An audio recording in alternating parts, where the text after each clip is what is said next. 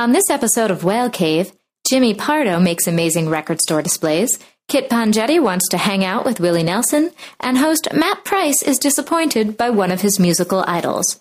Whale Cave starts now.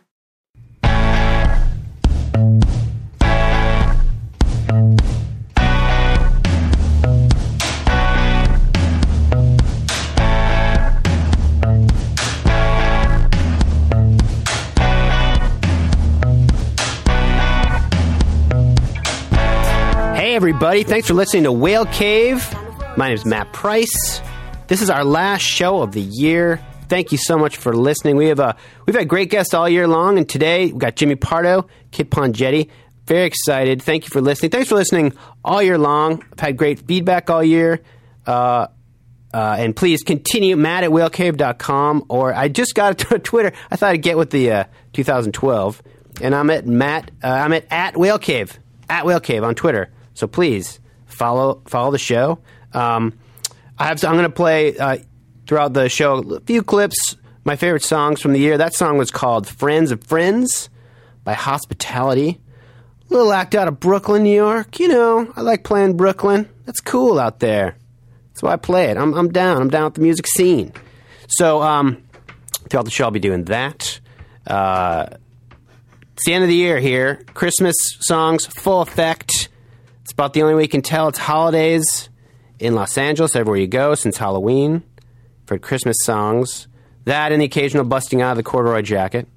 It's Matt Belknap, actually. I noticed walking in. Corduroy blazer. It's a little chilly out. I don't mind the Christmas songs. I'm not going to get, don't get mad, Bill O'Reilly. There's no war on Christmas. I actually like them because I feel like it gives me a little feel of the holidays.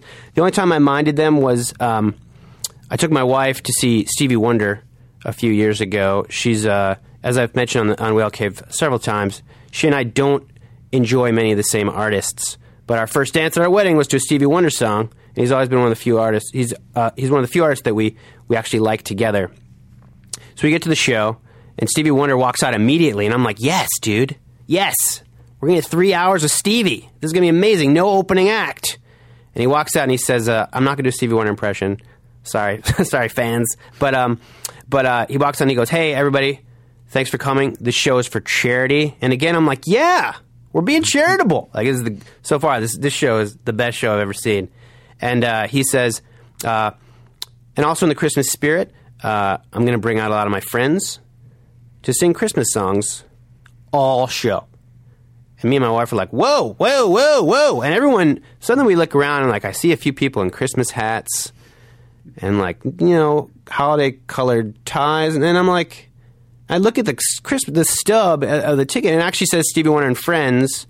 And it says a holiday show. And I'm like, oh, fuck, I fucked up. And it's a holiday show. So for the next hour and a half, he brings out his daughter, and they're singing Silent Night, and then like a reverend comes out, and suddenly it's, everyone's singing like, whatever, I don't even know, Rudolph the Red-Nosed Reindeer, whatever it is, and I just want to hear Sir Duke, anything, and I keep threatening to leave, like I threaten a lot to do something, I never do it, I'm like, that's right, one more and I'm gone, that's one more, and song after song goes, and finally, I'm past threatening, my wife and I are getting up to go. It's been like an hour and 20 minutes. And all of a sudden we hear, and Stevie Wonder finally starts playing. So we're dancing, and it's great. But I have to tell you something. That show happens once a year, and I'm just gonna warn you, when it comes around, LA, you got to know that's a Christmas show, and it's for charity. So that's admirable, but still. You're not going to hear a lot of Sir Duke, and I believe, although I think he did play, I believe, and it was amazing.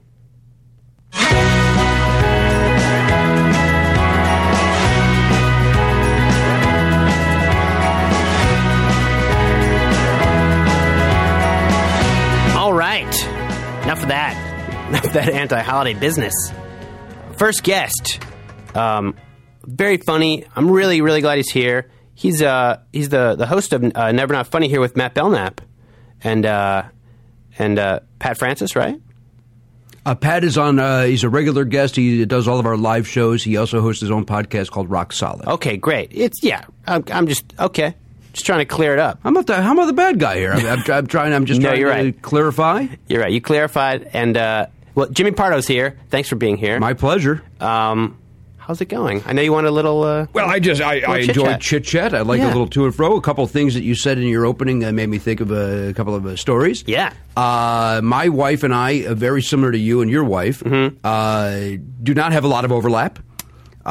We like an artist named Vance Gilbert, who we then used one of his songs for our first dance at our wedding. Vance Gilbert. What kind of music is Vance Gilbert? Folk. It's categorized as folk, but it's got a little bit of a...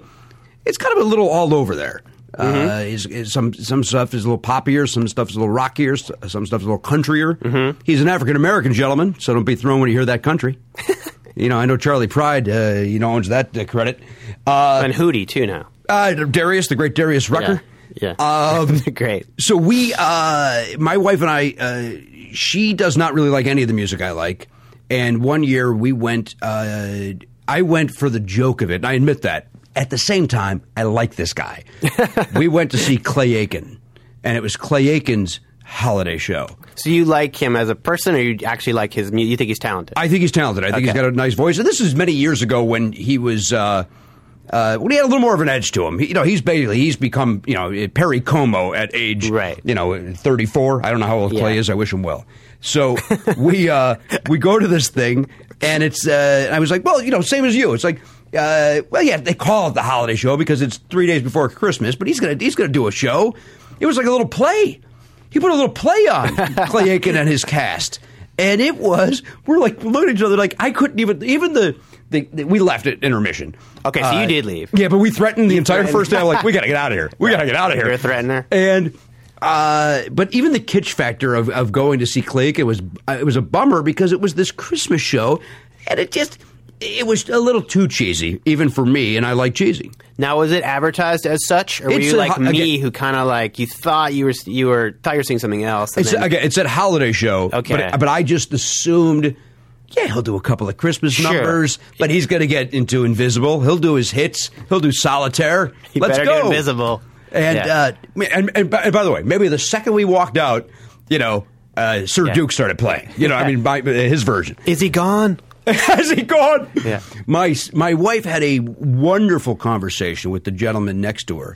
I was in the restroom while this happened, and while it was happening, she's talking to this. While I'm in the restroom, she's talking to this gentleman, and he is over the top excited about this, and my wife thinks she's bonding with this guy. He's like, it's going to be great. There's going to be, and he may or may not have been gay. Any voice I do is going to sound like a stereotype, with the exception of when I just did Richard Lewis. And he's like, there's going to be snowflakes. I don't know why he said win. There's going to be snowflakes. And so she's like, I come back, and she said, the worst thing just happened. I said, what? She goes, the guy next to me, we talked for about 5 minutes. And it was maybe a little longer than 5. I had to look at the merch. And she says, at the end of it, I realize we're not bonding. He's mentally challenged.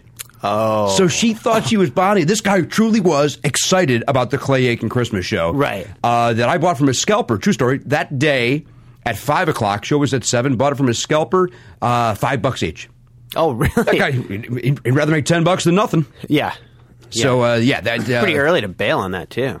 5 o'clock. Usually the scalper waits to sell. Well, this was one of those storefront. Storefront scalper over there in Larchmont for you local Los Angelinos. Yeah, sure. Get a haircut, then go get the... Sure, go get a haircut. Right next door. That guy will let you know when he's not around with that sign in the window. Never around. A lot of signs on... This is a very specific tangent, but a lot of signs on Larchmont. There are a lot of signs on Larchmont. Pizza place, a lot of signs. A lot of warnings on Larchmont. There's... They don't want any surprises. No, They want to let you know what's happening. Here's when you get a haircut. This is the kind of pizza you can get. Sure. Don't use a napkin on it. That kind of thing. Oh, I use a napkin on it, and I get the stink eye every time. They don't like you to do that. You know what? There's a sign. There is a sign. It's my business. Yeah, exactly. I paid for it. I don't want that in me. I'll throw it on the floor if I want. That might be extreme. Yeah, well. I don't know if we have to become animals. But then what was the other... there was something else you spoke... I don't remember what it was, but 2 things you said made me think of... similar stories. Threatening to leave, Stevie Wonder, Holiday. Christmas. I'm a big fan of Christmas music. Maybe my my superstition intro. Did that get you? Nah, you know what? It was corduroy jackets. I got a funny joke. No. Okay. I listen to your program because I enjoy it. And you use that in a tease. You and I may or may not have something in common that we both enjoy Kesha. A couple of guys in our demographic. I don't know how old you are. I think you're probably 10 years my junior. I am 7. I just turned 41. Happy birthday. Thank you. I am No, 5 years. I'm turning 41 in like 3 weeks. Oh, sorry. I take it. I'm in that area. I take it back. No.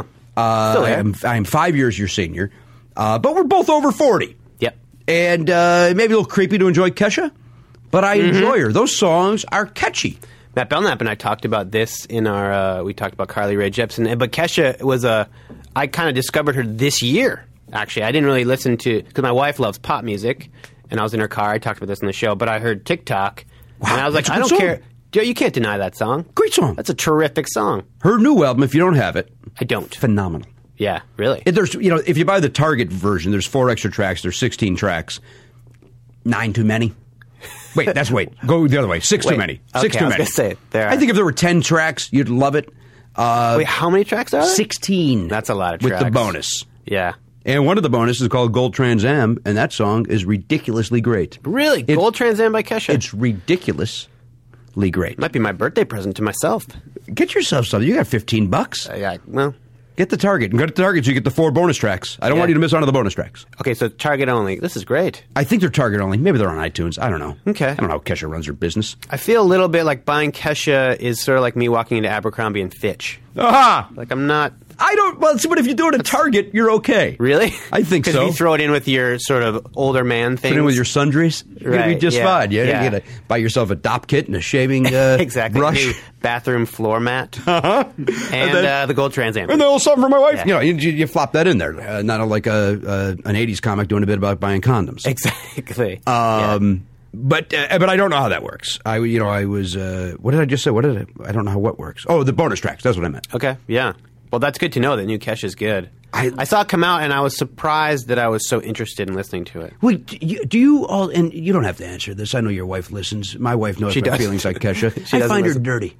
Kesha? And I like it, and dirty in a way where I think she's the girl I could have got after a show one night, and that's appealing to me. Right. Sure. You know what I mean? I can't get Brandy. I can't get Brandy. What am I, 97 years old? Yeah. I can't get Rihanna. Yeah. Taylor Swift has no Sinatra interest anymore. I can't get Nancy Sinatra. Yeah. Peggy Lee's not looking at me. What? Yeah. So, Ethel Merman, it turns a blind eye. So, but Kesha looks like the type that I could get.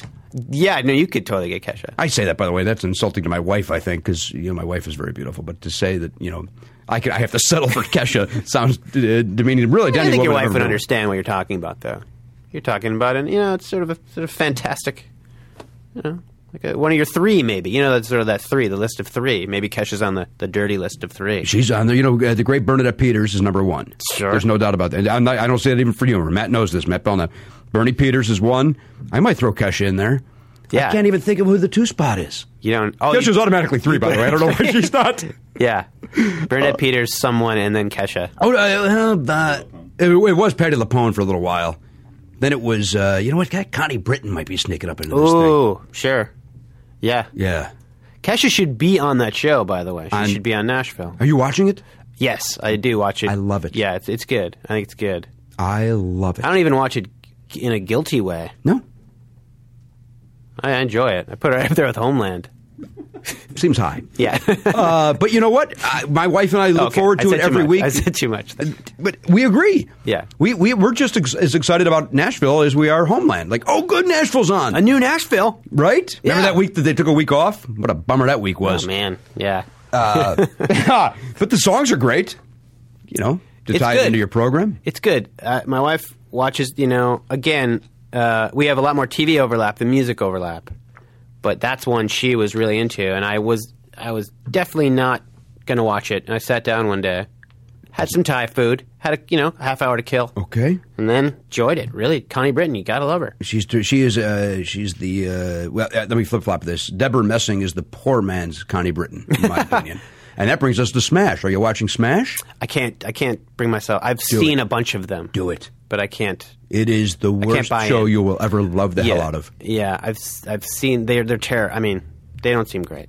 You know what? The musical numbers are great. The songs are great. But the I don't even love those. you know what? I admit that I do. My wife and I both like. But the storylines are ridiculous. But we got a new Smash. Right. We get excited about it. Yeah, I don't share that enthusiasm. That's the only place I'll differ with you. Kesha, I'm on board. Okay. Nashville. Mm-hmm. Bernadette Peters. But yeah, revisit Bernadette Peters before you make that judgment. I'll revisit Bernadette Peters before I revisit Smash. For sure. Okay, fair enough. Yeah. You were also. Do you want to talk about your music biz? Sure. Okay. Yeah, I was. Because I had no idea. I had no idea that you were. I was. You know what? I worked. Got hired in 1984, the year of our Lord, as a part timer in a record store. A guy named Daver, who ends up doing the theme song for our podcast. Oh, really? Yeah, musician, and he was the manager of the record store. And we hit it off, and he hired me. Here in Los Angeles, Chicago, south suburbs of Chicago, Hey. place called Tinley Park. Sure, I've seen shows in Tinley Park. I'm from Evanston. Oh, is that right? Yeah. So you went down to the World Music Theater and saw shows. My friend got thrown against a wall at a Grateful Dead concert because they thought he was counterfeiting. Wow. And the Tinley Park security picked him up. He's a little fellow. Picked him up, like myself, and he picked him up way high on the fence. And my friend, huge Grateful Dead fan, crying, terrified. The security's there, and then they're like, "Oh no, we made a mistake." just like that. Sorry, going in. But it's such a fun vibe there at the Dead. Doesn't sound that fun to me, man. And he was high. It was just like his whole world was shattered. Do you like the Grateful Dead? No, I don't. They're like the Grateful Dead. horrible. Yeah, I don't. And I say that from experience. I was in the record business. And I just told you Kesha's good. Yeah. So I know from music. Yeah. South suburbs. Okay. Tinley Park. And I worked there for a little while. And then I was offered a job to be the assistant manager at another record store, which I took. I was there for a couple of years.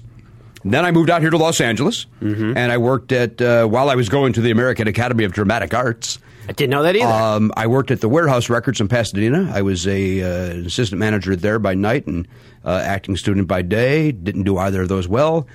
And then I moved back to Chicago and just by coincidence ended up being the assistant manager again at the store that I was at. They had some shifts around. And so I was there again. Then I got my own store. I was a manager of a record store.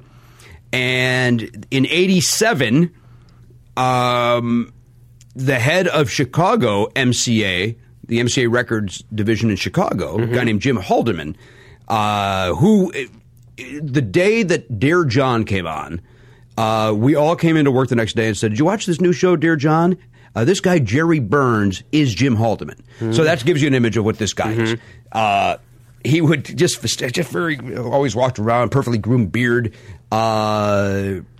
probably a great guy. I don't know anything. I don't know anything about him except that he was my boss. He was always nice to me. But he came, what ended up happening is I apologize. The store that in Naperville, I ended up managing an Oranges Records and Tapes in Naperville, and we had no business. We were in the deadest strip mall in the world. Nobody ever came to the strip mall, so we didn't. I managed this record store that I literally would not have a customer for 5 hours. And I would sit and I would get there at 10 o'clock, and then I would leave at 4 o'clock. I was supposed to be there from 9 to 6, but I would do a 10 to 4 slot, and then whenever the assistant manager would come in, I would let her take over, a young lady named Nora. And but this guy, I was on his way home from MCA, the headquarters, to his house. This Oranges was on the way home, so he would leave work early and say, as I learned once I got this gig, he would say, "Well, I'm going to stop off at Oranges in Naperville, make sure everything's going on." It was just an excuse for him to get out, but he would stop by so that he wasn't lying. And because I had no customers, I would overdo the displays. This is back in the 80s where you'd put up displays of the albums, and I had nothing to do, so I had the cleanest, most beautiful record store in the world. Everything alphabetized perfectly. Every section was great. The displays were beautiful. This girl, Nora, actually had a beautiful artistic eye, and so the displays were great. So and by the way, I'm also, I was doing some community theater at the time. So it was a job, working at the record store. But I enjoyed it. It was what I loved music. Obviously, I speak highly of a lot of artists here today. So he offered me a job. He said, "Hey, we have an opening as our jazz consultant. Would you like to interview for the jazz position when the guy from L.A. comes out?" And I said, "Yeah." And now, bear in mind, at the time I knew Lee Ritenour. And possibly Dave Brubeck. Mm-hmm. I wasn't a huge jazz guy. I knew the stuff that was in the bins, but I didn't really know a lot of jazz. I knew Lee Ritenour because he opened up for Chicago in 1981 at Chicago Fest. And I don't know why I delivered that like Don Rickles. So, anyway, gang. She's over on the side with Ritenour. So, he offered me this. I went there. I went and bought a suit. And I didn't get it, and rightfully so. I did not deserve it. A guy named Ted Parrish got it, who now teaches at the Old School of Folk, or whatever Old Town School of Folk Music. Is that what it's called? Yeah. I believe he's still a teacher there. He got the jazz position, but he told me at the interview, he said, "You know what? You're not right. But if a position ever opens up, you're my first guy." I said, "Okay, great." So months go by, and one day he comes in. He said, "Let's call headquarters." I forget what the name of our parent company was. He goes, "You're now working for MCA Records." Wow. And I was like, "Wow, what is it?" And he goes, "Well, I need a sales rep." Done. I'm in. And that was the brass ring. To work for a record label, when you're working at a record store, a record label was like, it's like us landing an acting gig. It's like, we got it.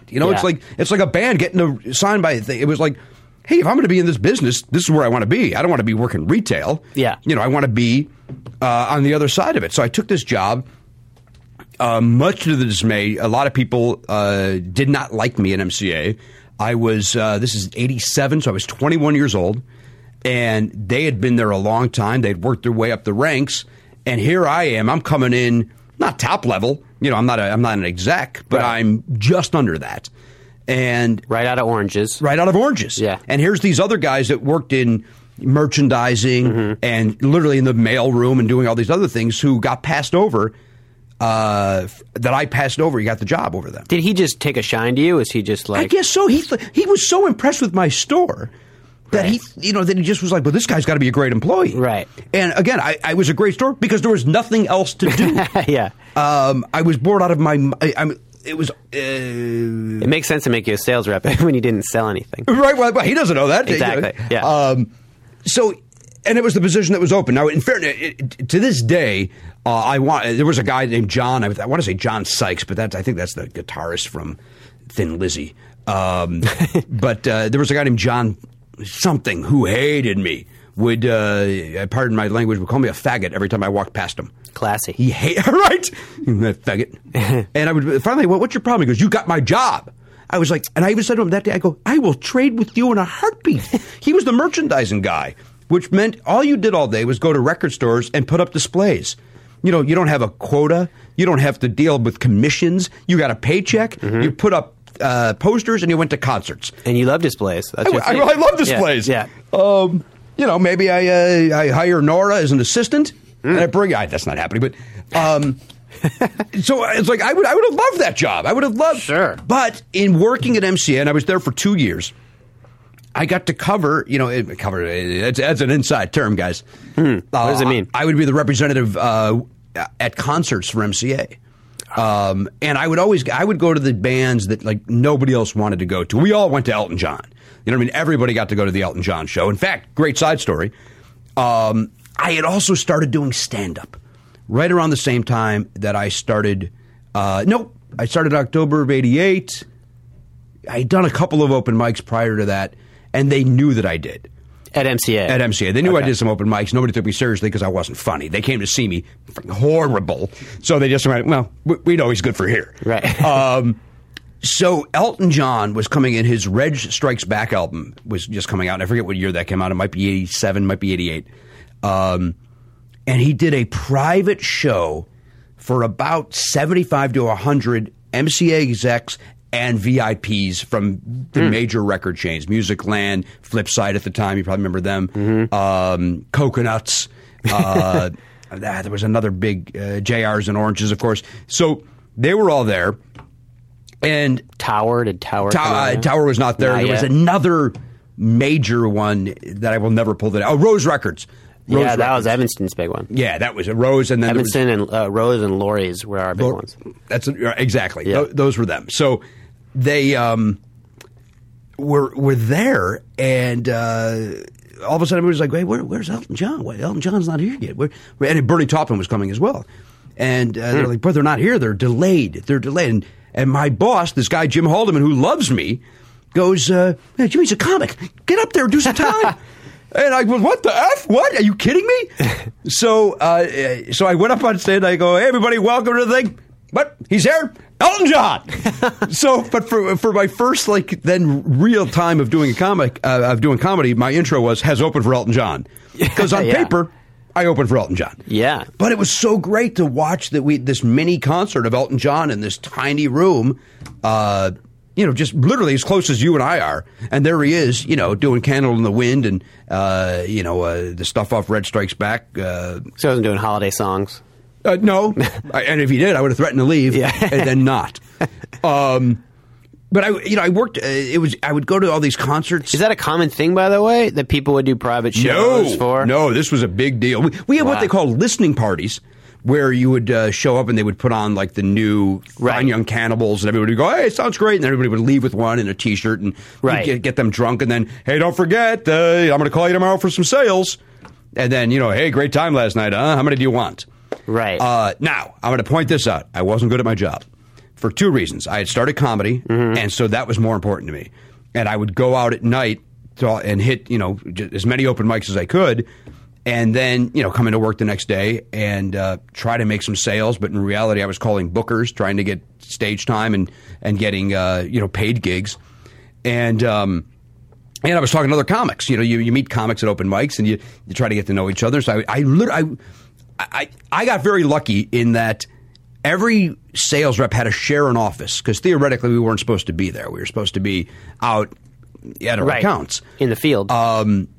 For whatever reason, Jim Haldeman did not like that idea. He liked us coming into work. He liked seeing us. Mm-hmm. And, we, come in, and then, "Hey, Jim, I'm going to go see the guys at Flipside." "Okay, see you in a few hours." Come back. He liked that, as opposed to what it should have been. We never come into the office. But because I was the new guy, I got an office to myself that I had to share with the supplies. I didn't care. I'd rather share with supplies than another human being. Yeah. At a time, by the way, that you could still smoke in the workplace. So people would smoke at their desks.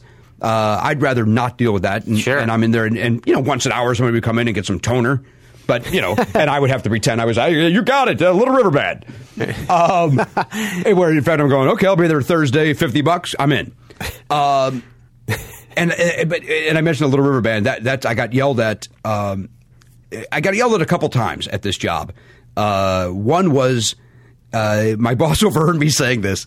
"So how many of the new Little River Band do you want?" And the guy on the other end of the phone goes, "I don't know. How do you think it's going to sell?" "How's it going to sell?" "It's not. It's the Little River Band in 1989." And but I was honest because I didn't want to lie about the Little River Band. "It's going to be great. It's going to sell." When then something like Bobby Brown came out, where I do need them to buy a lot of that, right? Because that's going to sell, and I don't want to be little boy that cried wolf. I don't know why he's little. And then the other time I got yelled at was at a meeting one time. It was an actual meeting, and I apologize. I don't remember the exact specifics, but I remember asking something in the meeting. The woman from A&R came in and said, the new, REM is. It was REM.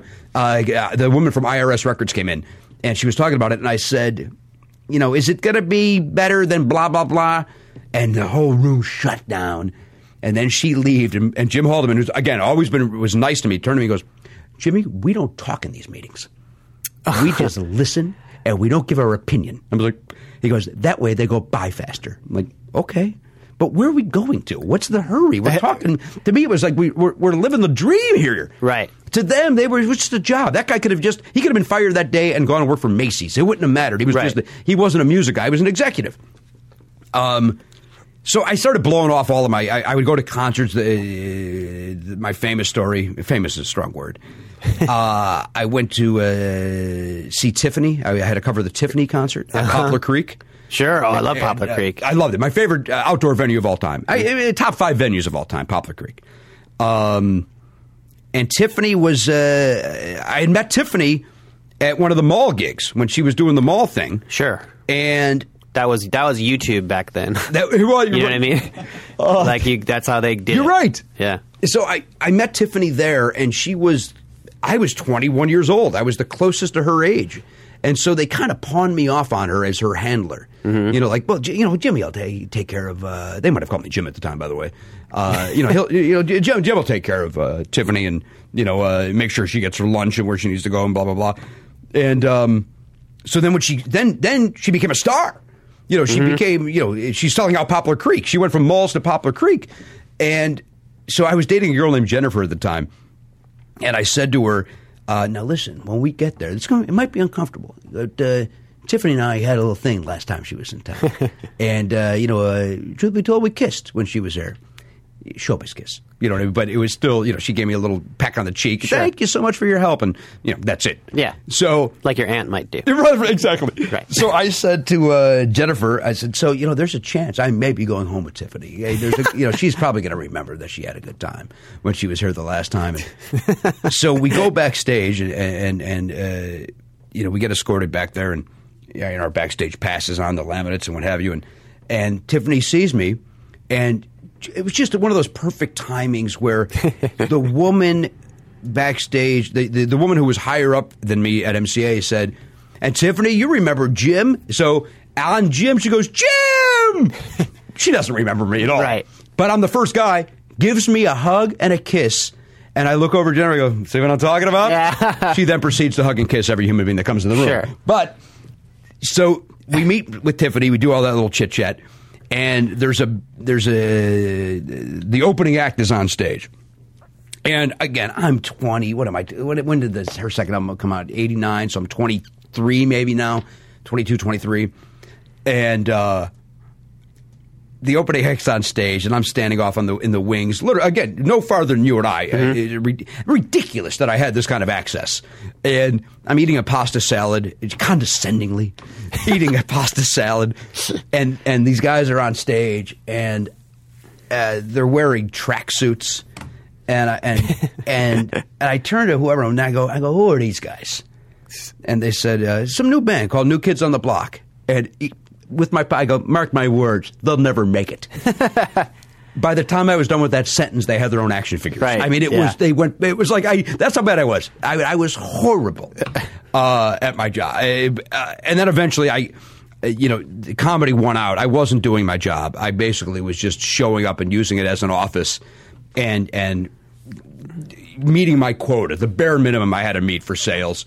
And this guy, Jim Haldeman, calls me in one day, and he said, you have to make a decision. Are you going to do comedy, or are you going to work here?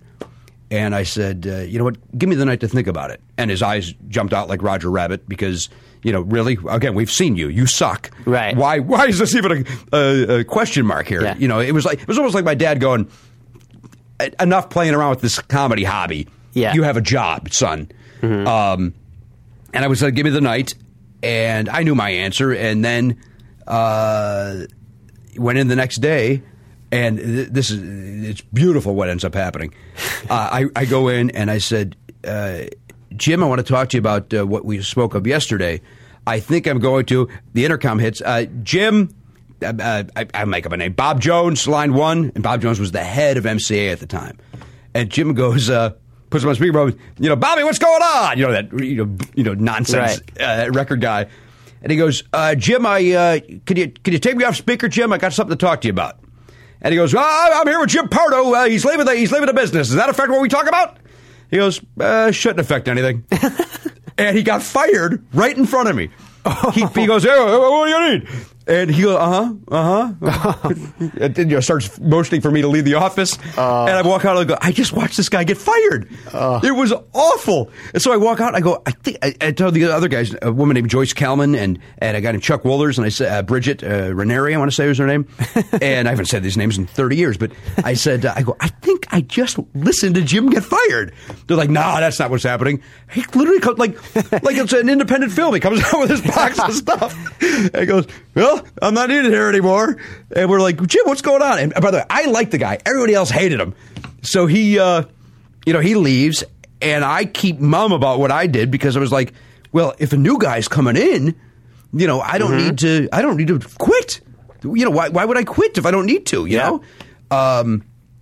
So the guy that fired him flew in the next day to take over the office until they found somebody new. And at the meeting, he goes, well, as you guys know, Jim Haldeman is gone. I don't know if you heard this. Jim Pardo is also leaving us to pursue comedy. And again, cliched 80s needle on the record. Everybody, what? You can't really be making that decision. And then I stayed 2 more weeks there and then went on to comedy. Oh, man. And but if I may, one more quick story. Yeah. Going back, these listening parties I spoke of, we had a listening party for, I was actually not working for MC8 at the time. I was working for the record store. And I was invited to, Capitol Records had a listening party for Corey Hart's Boy in the Box, his second album. After Sunglasses at Night? Yeah, after that one. The follow-up. Which was called No Offense, I think was the name of the album. And then the follow-up, which did nothing, even though it's a pretty good album, truth be told. These guys Sophomore slump. Sure, which never came back. Right, yeah. So my girlfriend at the time, a young lady named Dawn, was supposed to go with me. After Jenny or was before Jenny? This was prior. Prior, right. This would have been... Because you're at Oranges. 85, 86. Okay. Whenever his second album came out. And we went to the venue where they had the listening party, and Corey Hart was there, and that wasn't always the case. The artist was not always there. I've been, REO Speedwagon and Survivor and Cheap Trick and the Elvis Brothers, their big Chicago band, like they would be there. Your bigger, that Elton John thing was the anomaly. That right. Never happened. But the fact that Corey Hart was going to be there, it was a big, and Corey's going to be there. And I'm in the record, great, excited to meet him. So I wait in line to get my, everybody was, you get a signature and a photograph. You get a signature and a photograph. Okay. And Dawn could not join me, so I went with my buddy Dave, the aforementioned Daver. So we go together, and I get my signature and my photograph with Corey Hart. And Dawn has a brother who is also mentally challenged, who loved Corey Hart. And dummy, I point to myself when I say that, I don't need Corey Hart's autograph. You know who does? Rick. Rick would love to get Corey Hart's autograph. But I already have the one to Jimmy, Corey Hart. It's like, I can't even give him that one, So I got back in line and to meet him again. And I walk up and, this is weird. A little side thing. Mm-hmm. At the time, people said he and I looked alike. They said that Corey Hart and Jimmy Pardo you guys look similar. And even when we were there, like his handler goes, boy, you guys could be twins. You guys look like, and then he has that Canadian accent. Oh, do you think so? I can't do an accent, so right. I'm not talented. Just say a boot. We do look a boot alike. Yeah, exactly. And so when we took that picture together, it was a big deal that here's these two, these doppelgangers taking the photograph. So when I go back in line, against the rules right. of, in the record business, for some reason there's a rule. There's a protocol, yeah. Everybody else is doing blow off in the corner of some, of some exec's cock. So I apologize for the language. So I get up there and he goes, Corey Hart looks up and he goes, nope, you've had your signature. You've had your signature and you've had your photograph. And I said, here's the deal. I said, I'm dating a young lady who's got a brother who's mentally challenged. He's your biggest fan. I screwed up. I should have gotten an autograph for him, but I got excited when I was up there, like the whole thing, the whole we look alike thing.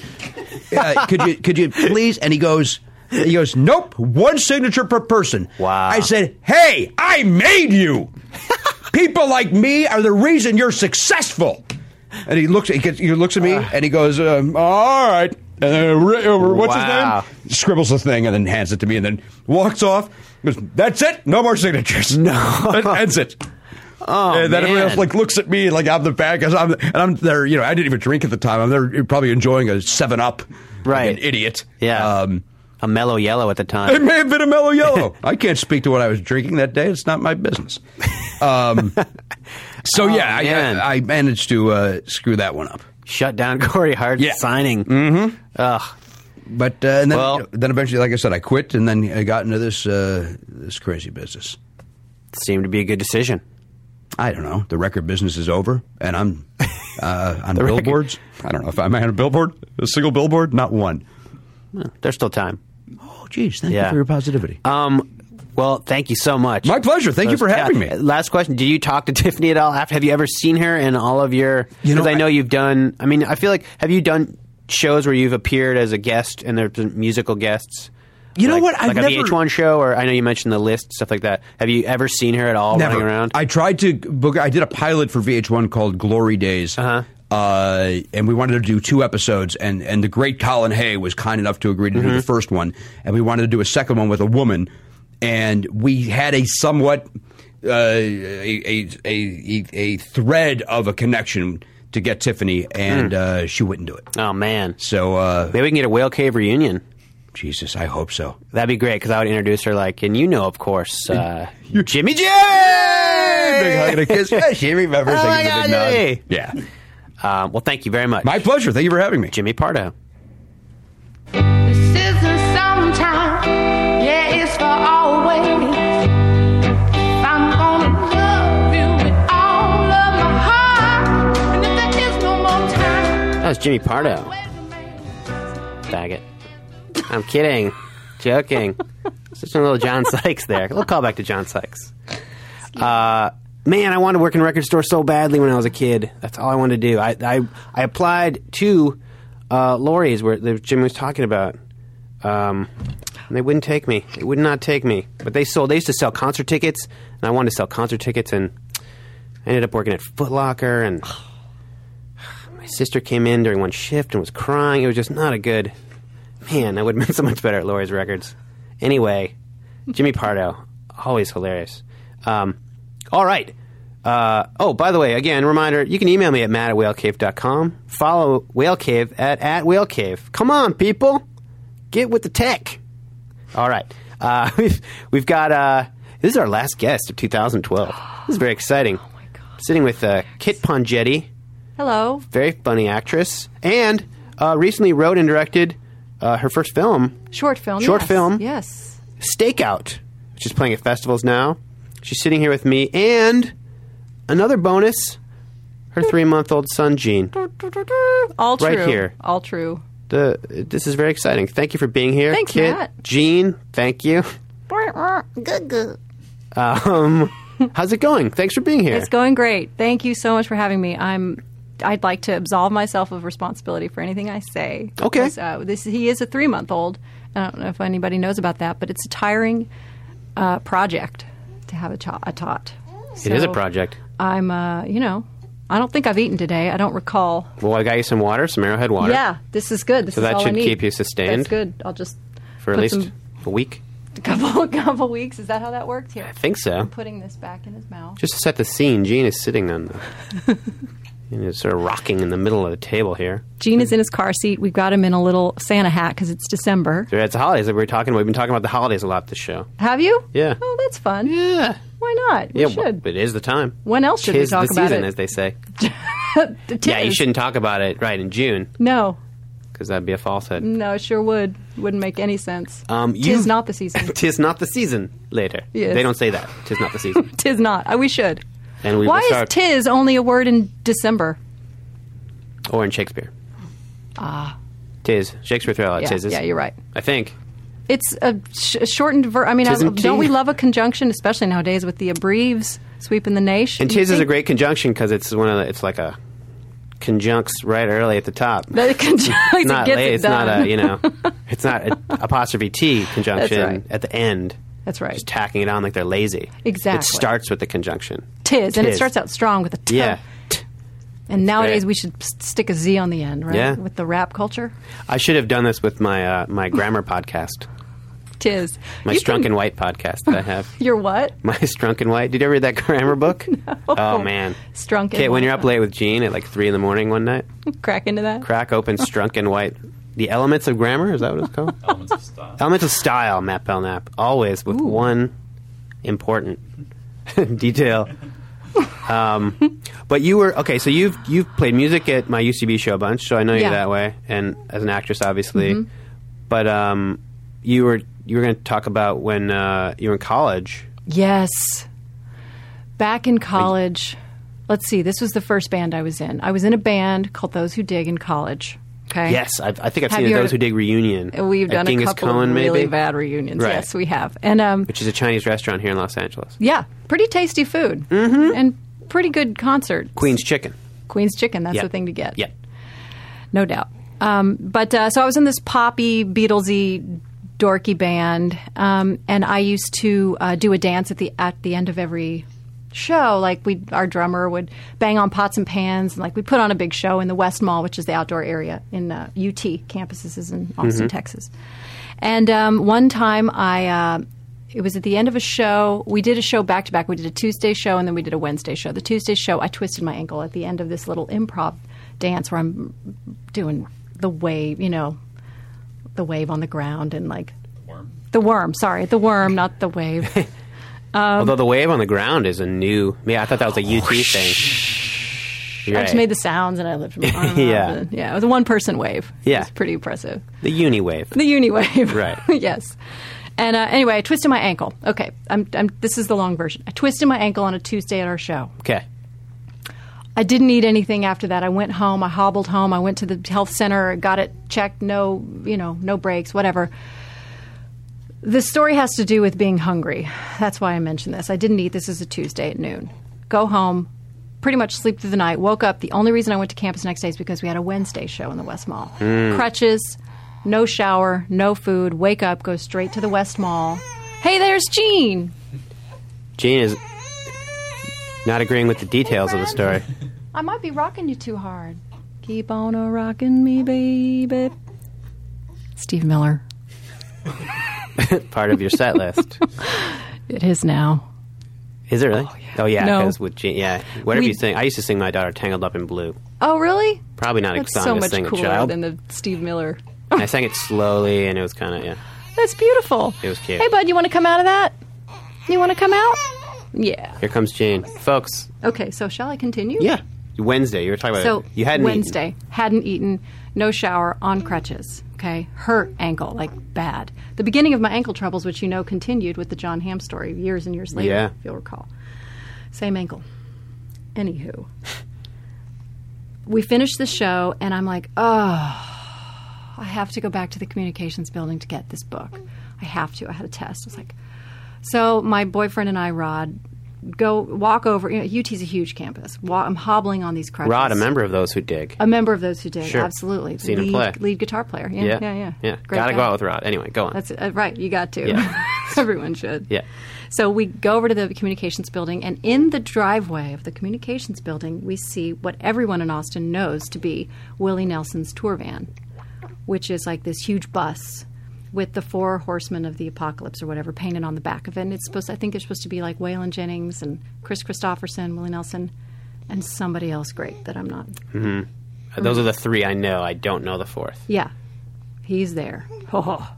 He's So- playing, or he lives in Austin, or he's playing? Okay, Willie lives near Austin, on the Okay. outskirts of Austin, and everyone just kind of knows that that's this tour bus. Like we just knew that. I don't know how, but and it was pulled up kind of in the undercarriage of the communications building where they film Austin City Limits. Okay. So I walk up. This is back when I had balls, but anyway, I walk up to this person with a clipboard standing there outside of the van, and I'm like, what's going on? And she says, oh, it's Willie Nelson's 60th birthday party. And if you look this up online, you'll see like it was a huge, huge deal. And I was like, what's happening? She's like, we have about 20 musical guests coming to play. Paul Simon, Bob Dylan, B.B. King, Bonnie Raitt, Ray Charles, Lyle Lovett. Yeah, so it was. She started listing this off, and I'm in a band, and Simon and Garfunkel was just my absolute favorite. I had Bridge Over Troubled Water on cassette in my car, my 1990 Toyota Tercel at that time. No, I'm sorry, I was driving the 1980 Toyota Tercel. I later got a 1990. Anyway, so I freaked out. I'm like, well, we have to stay. She's like, there's a waiting list for this that will wrap around the outside of the building. There's no way. Now they're playing Austin City Limits, and they're recording it? Yeah, they're recording it. It's a big party and concert with all those people. Everyone's doing 1 or 2 songs, like all these people. It was a 4-hour taping. I think it was a special 3-hour Austin City Limits or something. Wow. So she's like, forget it, you're not getting in. And I'm like, oh, can I just hang out here and watch some of the people come in for sound? You know, she Right. told me there was a sound check, you know, that was going to happen. All that. She was saying, oh, at 12:20 comes Paul Simon. At 12:45 comes whatever. Everyone but Bob Dylan had a sound check. So she was like, okay, you can hang here. You know, I was like, just Paul Simon. So she said, okay, you can hang here. I was like, oh, my God. So sure enough, Paul Simon pulls up, Edie Brickell. They get out. They walk into the bottom, and we just followed them into the elevator. You got 'Cause- past?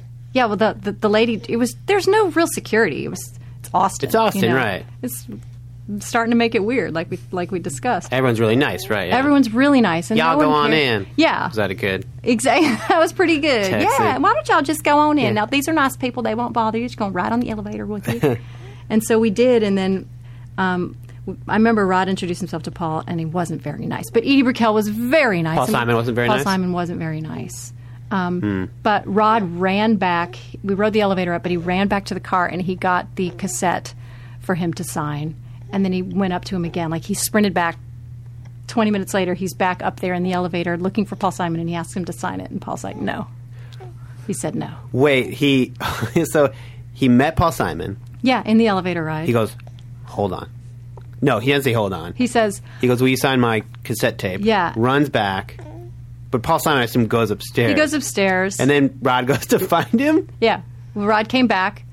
I met him back down at the bottom of the elevator. He said, let's just get Paul Simon's, signature. Right. Signature. Autograph. That's what you call it. Right. we're not a Well, a document. signature is an We didn't- autograph. It becomes an autograph once they sign. Correct. Right. Correct. And so he did, and we ran. And the exciting part of the story is coming up. One of the exciting parts is that they did let us back up in the elevator, and we saw up at the top Paul was talking to Willie Nelson at the time. Uh-huh. And I don't know what came over me, but I was just like, Mr. Nelson, Mr. Nelson. And he said, well, please, call me Willie. And it was from across the hall, and Paul kind of glared at us, and I said, is there any way, this is crazy, but we would love to see the show. Is there any way we could see the show? And he said, why don't you sit in for the sound check as my personal guests? Wow. So we sat in there. How high was Willie Nelson at this point? I'm sure. Yeah. Quite toasty. So we You sat look in like there. a daffodil. Just super high. Look at your yellow petals. Yeah. Sit down, flower. So we sat down, and that's when Rod went up to Paul and asked him for this autograph, and he wouldn't give it to him. Anyway, we sit in there. We watch musician after musician come in and do their sound check. I remember Lyle Lovett because he was really nice, and we were the only people sitting in there, and he kept checking with Wow. us and asking us how it sounded. And, does that sound good over there? Now, what are y'all doing here? Yeah. And he was real friendly, And no one came up to you at any point? Because Willie Nelson had already given you... it was very loosey-goosey, but he'd already given us sort of, at this point in the day, it's early in the day. We're talking about 2 o'clock in the afternoon at this Right. point. The taping's not till 7. So we watched the whole sound check, and we're like, I got to see more. Bob Dylan didn't show. A couple people didn't show. Ray Charles for the sound check. So we're like, we got it. We got to see everyone. We got to stay for the show. But we get kicked out. We get flushed from the building. Like, damn. And we really, really want to go back in. But as we get kicked out, we see the line, which is literally around the entire diameter of the building, the perimeter of the building. This line full of people dressed to the nines, so excited. I'm like, what is this? Is this ticket holder line? No, this is the waiting list to get in. Wow. Because it's a So- small... Isn't it a pretty small venue, Chicago? It's a pretty small- Chicago City Limits. Austin City Limits? Yeah, it's pretty small. Okay, I'm going to burp you now, bud. Yeah. It's pretty small. I don't do like jelly beans in a jar or anything. I don't know how many seats or I don't know Right. things like that. But I mean, it's not, pretty- it's not like the Wiltern or something. It's No, like, not at all. It's a fairly intimate space. yeah, it's kind of like, well, it's in the communications building, so it's in a small studio. It's supposed to be like the little TV teaching studio. Mm-hmm. Yeah. Pretty small, and they've set up risers. I mean, 400. Yeah, I mean, it's a people? I lucky, have it's a no very, idea. to get a seat there is It's pretty great. pretty great. Yeah, it's pretty. Did y'all hear that burp? It's a good one. He was off mic. It's a good one. I know. Yeah, he'll learn how to cheat out and all those tricks later. But so yeah, it was pretty intimate. It was amazing, and we really wanted to be Sure. back in there, and see all the action. So we got kicked out. We get kicked, all the way down. Security escorts us is the word, all the way down to the floor. So we're like, damn.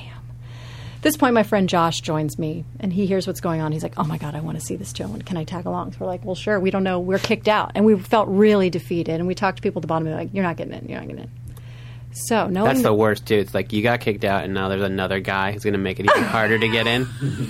You've got to hang around. Really? Like, I know. Josh, dude. Maybe the two of us could slip in unnoticed, Yeah, but... we kind of know Willie Nelson. Yeah. Now we've got you. Well, he actually... Albatross. He claimed to have known Willie Nelson a little bit. I think he interviewed him for the school paper or something. Like, he's not... We've all interviewed him, Josh. You know what I mean? Yes. Come on, Josh. Come on, Josh. I dated his... No. We have some connection to Willie Nelson. Yeah, right. I dated the picture of his daughter. Yeah. Okay. Yeah. That's neat. All right. Go on, Josh. So we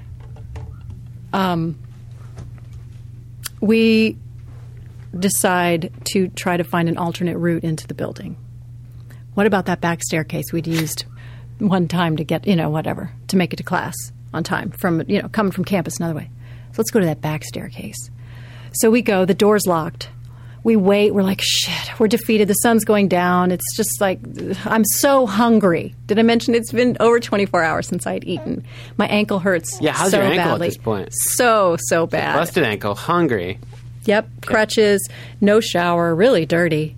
And Got Josh tagging along. that wise ass know-it-all Josh, bringing us down. Yeah, really. And so we were defeated, and then a student, I guess, or someone just walks out that door suddenly. The door. So we grabbed it, and it's like, bingo, we're in. So we go up to the 5th floor, and they're slowly, we can see through like the little glass window pane from the stairwell. It's like, oh man, look at all those people. They're slowly letting people in. There is a large security guard lady who's about the width of the door, honestly. Really? She's really, really wide.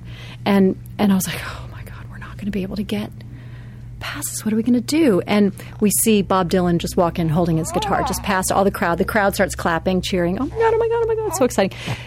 There you go. There's another good burp.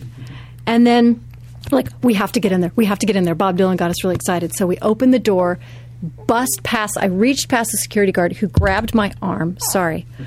Reached past the security guard who grabbed my arm. And at that moment, she grabbed my arm and I was like, I'm a personal guest of Willie Nelson. I promise. The service elevator opens right here. Who's on it but Willie Nelson and Governor Ann Richards, okay?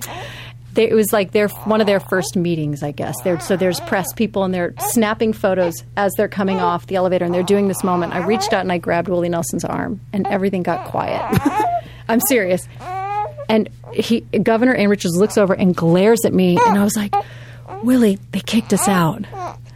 And everything gets quiet, and he goes, these people are with me. And he puts his arm out like way. that. And I grabbed his arm, and Rod grabbed my elbow. Josh grabbed Rod's elbow. Josh. That big old security guard had to let us get by. And we went right in on Willie Nelson's arm. And he was like, give them those seats right there. And he sat us right in the middle. The seats were to the side. All of the seats were to the side. And there were some on the floor, but they were too far away. We got the better seats up on the side. And we watched the whole damn show sitting next to Dennis Hopper and Leslie Ann Warren, I believe. And the show taped for about 6 hours. And it was 1:45 when we got out of there. Starving, need I say. And hobbling like so high. I went up, I got a pick from B.B. King. I gave our CD, our CD, which is called For Those Who Dig, to Willie Nelson. And because we had one copy on us, I introduced myself to all these people. It was just like the greatest So you night met them, ever. they were just all kind of milling about? Everyone was milling about afterward After the on show? stage. Yeah, and we pretty much went up and just introduced ourselves and didn't know what else to say, so we left at one point. We hung around, and then Right, yeah. at some point, I don't remember if we got kicked out again or if the show if it was just winding down or if we just left, but we were starving. Maybe it was like, we got to get to Gumby's Pizza. by 2:00, which is about 15 minutes away. We got to get a pizza ordered. We got to get this pizza ordered. So I'm hobbling. I'm like, Rod, just run ahead. So Rod sprints off to Gumby's. By the time I get Rod there, seemed to run a lot he did. He did. in your relationship. He was a baseball player. He actually tried out for UT baseball. He did? Yeah. Huh. Didn't get it. But I'm sorry. quite the athlete. Seemed like Anyway, he ran a lot. Anyway, he did. to make up for it. He did. You know, you're 22. You got He was to overcompensating. Probably. I could have made the team. Yeah. Watch how fast I am. Look up best MC. Yeah. Steal bases with this kind of speed. I'll get Paul Simon's autograph. Did you see Paul Simon afterwards? Was he around? I don't remember. That would have been great if he's like, hey. We're like, yeah, we're personal friends of Yeah. Willie's, and you didn't want to give us an Yeah. autograph? What's up with that? Okay. New York? Huh? I'll get Chris Christopherson's autograph. That's right. No problem. So Rod got there early. Rod got there at like 2 till 2, and I got there at like 10 after. And I was like, what happened? He said, they're making us pizza. Oh, fantastic. So we get the pizza, we get in the car, we drive to our apartment, we get to the apartment, open the car. Where's the pizza? I don't know. I thought you had the pizza. Oh, shit. I left the pizza on the car. I left it on the hood of the You car. Romney'd the pizza. I Romneyed the pizza. So we drive back to Gumby's hoping they'll make us pizza. They're closed. Yeah. But there in the middle of 24th Street is our pizza. Ah. Untouched. We took it home. We ate the shit out of that pizza. And that really is the end of the story. That is great. I thought you were going to say in the middle of the street, Willie Nelson Eating our pizza. was eating that pizza. No Governor hands. Ann Richards. Just Smoking a joint. And that's how normal started. That is great. yeah, that's really it, man. Wow. It was an incredible day. That must have been the best. I mean, you can't beat that show. I guess that's the only downside. Is how can you see a show Not after that? really. I've seen Willie Nelson once since I was like, eh. Now, is that? I mean, I wouldn't think you would be that kind of person. Is that? I mean, you said at the beginning you had balls. I used to have lots of balls. So that's kind of stuff you used to do a lot. Yeah, I have a quick little Billy Joel story. You know my Billy Joel story? I don't. I met Billy Joel when I was 16 too, because I busted into a hotel bar.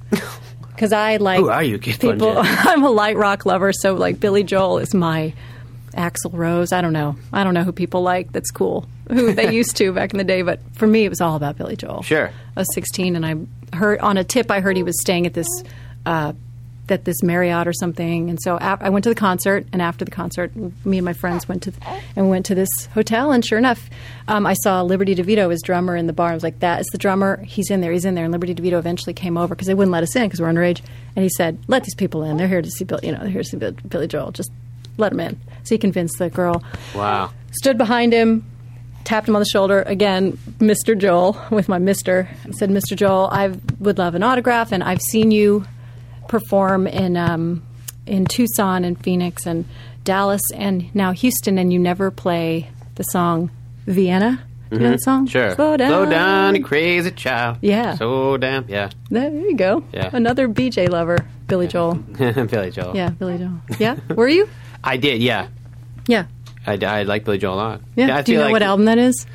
Vienna was on. It wasn't on The Stranger. I think it was. Was it? I think it was. The Stranger's like That's what I back was to back thinking. to back to back to back to back. Back to back to back. Yeah. Such a great It album. might be on The Stranger. I think it is on The Lord, Stranger. if you're That's what I so was going to say. smart, Why are you still so afraid? Yeah. Well, that's fine. I would love to sing that whole song. It's one of my faves. So anyway, I said, there's a piano. Why don't you play it? Are you kidding me? These are the balls I had. You're 16. You doing These are the this? balls. 16 years old.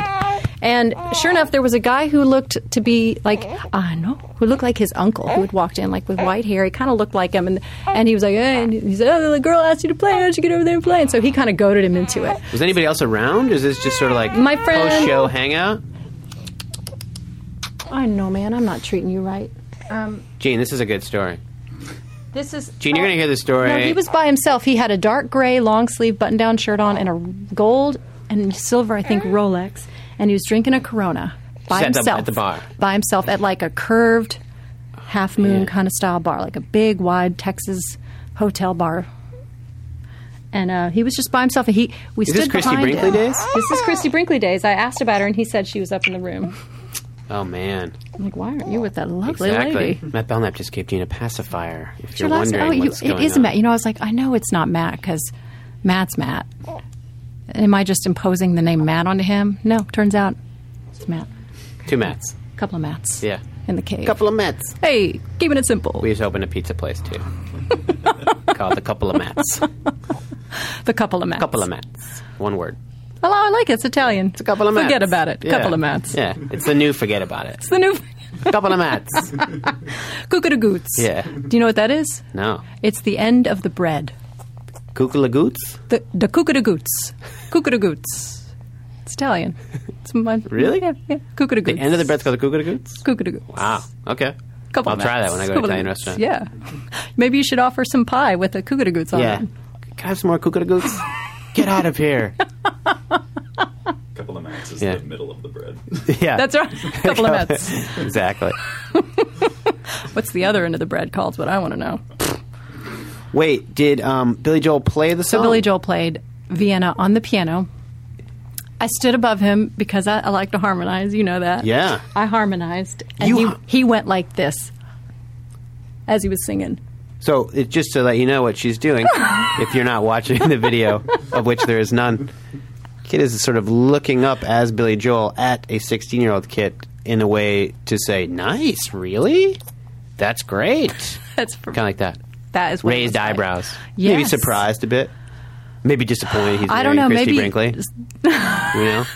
Oh God. Maybe he made a mistake. Maybe he had those thoughts. Yeah, he did. Wow, she doesn't do this. She doesn't understand me. That's right. She's Uptown Girl, but she can't harmonize to Vienna, which is a song I really like. I don't like Uptown Girl. No. He's thinking all these He gets things all these thoughts. as you're harmonizing. I'm gonna have to update my pros and cons list about Christy. God, she's not 16. I guess that's got its own pros and cons. It's illegal, Yeah. for one. A. 2. Two, I mean, she lives in Texas, probably with her folks. Ugh, I'd have to meet her folks. I hate meeting folks. I've already done the folks thing Already with the done that. Brinkleys. Yeah. They weren't so easy to get on board. No. Because look at me. I mean, let's be real. Let's be real. I mean, All this is going on in Billy Joel's head. while singing. And that's just how, a testament to that's how how he good wrote a Allentown. performer he is. I wish I were living in Allentown with her. Oh, God. Ooh. That was A my new context for those sounds, suddenly. Yes. I never thought that. I never sexualized that at all. You never sexualized Allentown? No, I didn't. Oh, God. It's a- Seems so sexual to me. Allentown. Alan. Yeah. Sounds town. Wait, so how does that end? How does that... Does he sing one song? and One then- song, he's done. All right, thanks. Get out of here, you guys. Get out of here. Like sweet and Right. He signed a napkin for everybody. He signed, which I still have framed. He signed a couple of T-shirts. We were not wearing them. Everyone wants to know that. Everyone wants to tackify the story. You know, Right, sexify yeah. the story. Yeah. Who stayed with him? Yeah. Right. Yeah. Did you French him? Yeah. Who do you French first Josh. and then last? Josh was not there. Hey, guys. Where'd you go? Josh. Yeah. Hey. Sidles up to the bar. Hanger on her. Yeah. Yeah, so that's how it Play ended. scenes from an Italian restaurant. Josh. Josh, that's 9 Shut minutes. up. God. Come on. Someone Josh. Dude, say Brenda and Eddie. Say Brenda. Say it.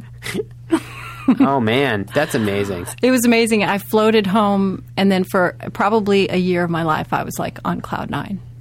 I Yeah. really was so. But then my dad dry cleaned my shirt with the. But I felt so bad for him because Can't dry clean the memory. You can't try exactly, and that's what I told him. Hey, Papa, you're the cuckoo-goots, man. Cuckoo-goots. Listen, Oh, man. That's great. Yeah. That is great. Well, couple of ballsy musical tales for you. you got bulls. I did. You should come to a couple of Matts. Give you some bread. Sounds delish. Kit, thanks so much. Matt, thank you, Matt. Both Matts, thank you so much. It's really fun. Gene, thank you. That was it. Kit Ponje. That was my last guest here in Whale Cave. Very exciting and bittersweet, I might add. Was it? Yeah, because the year's over. But next year, folks, got a lot of good things. New episodes are going to start up in late January again. Going to take a little break, and yeah, should be great. Should be really great. I forgot to mention some of the song titles. The second song I played was called "Dreaming" by Tennis. Then the third was Alabama Shakes, "I Found You," and this song is Lazuli by Beach House. Vienna was on The Stranger. There's the B-side to She's Always a Woman. How about that? How about them apples? Matt Belknap. Woo! Always with the info. Thank you so much, Matt Belknap. Thanks, Kit Pongetti. Thank you, Jimmy Pardo. Thank you, everybody, for listening. Join us next year.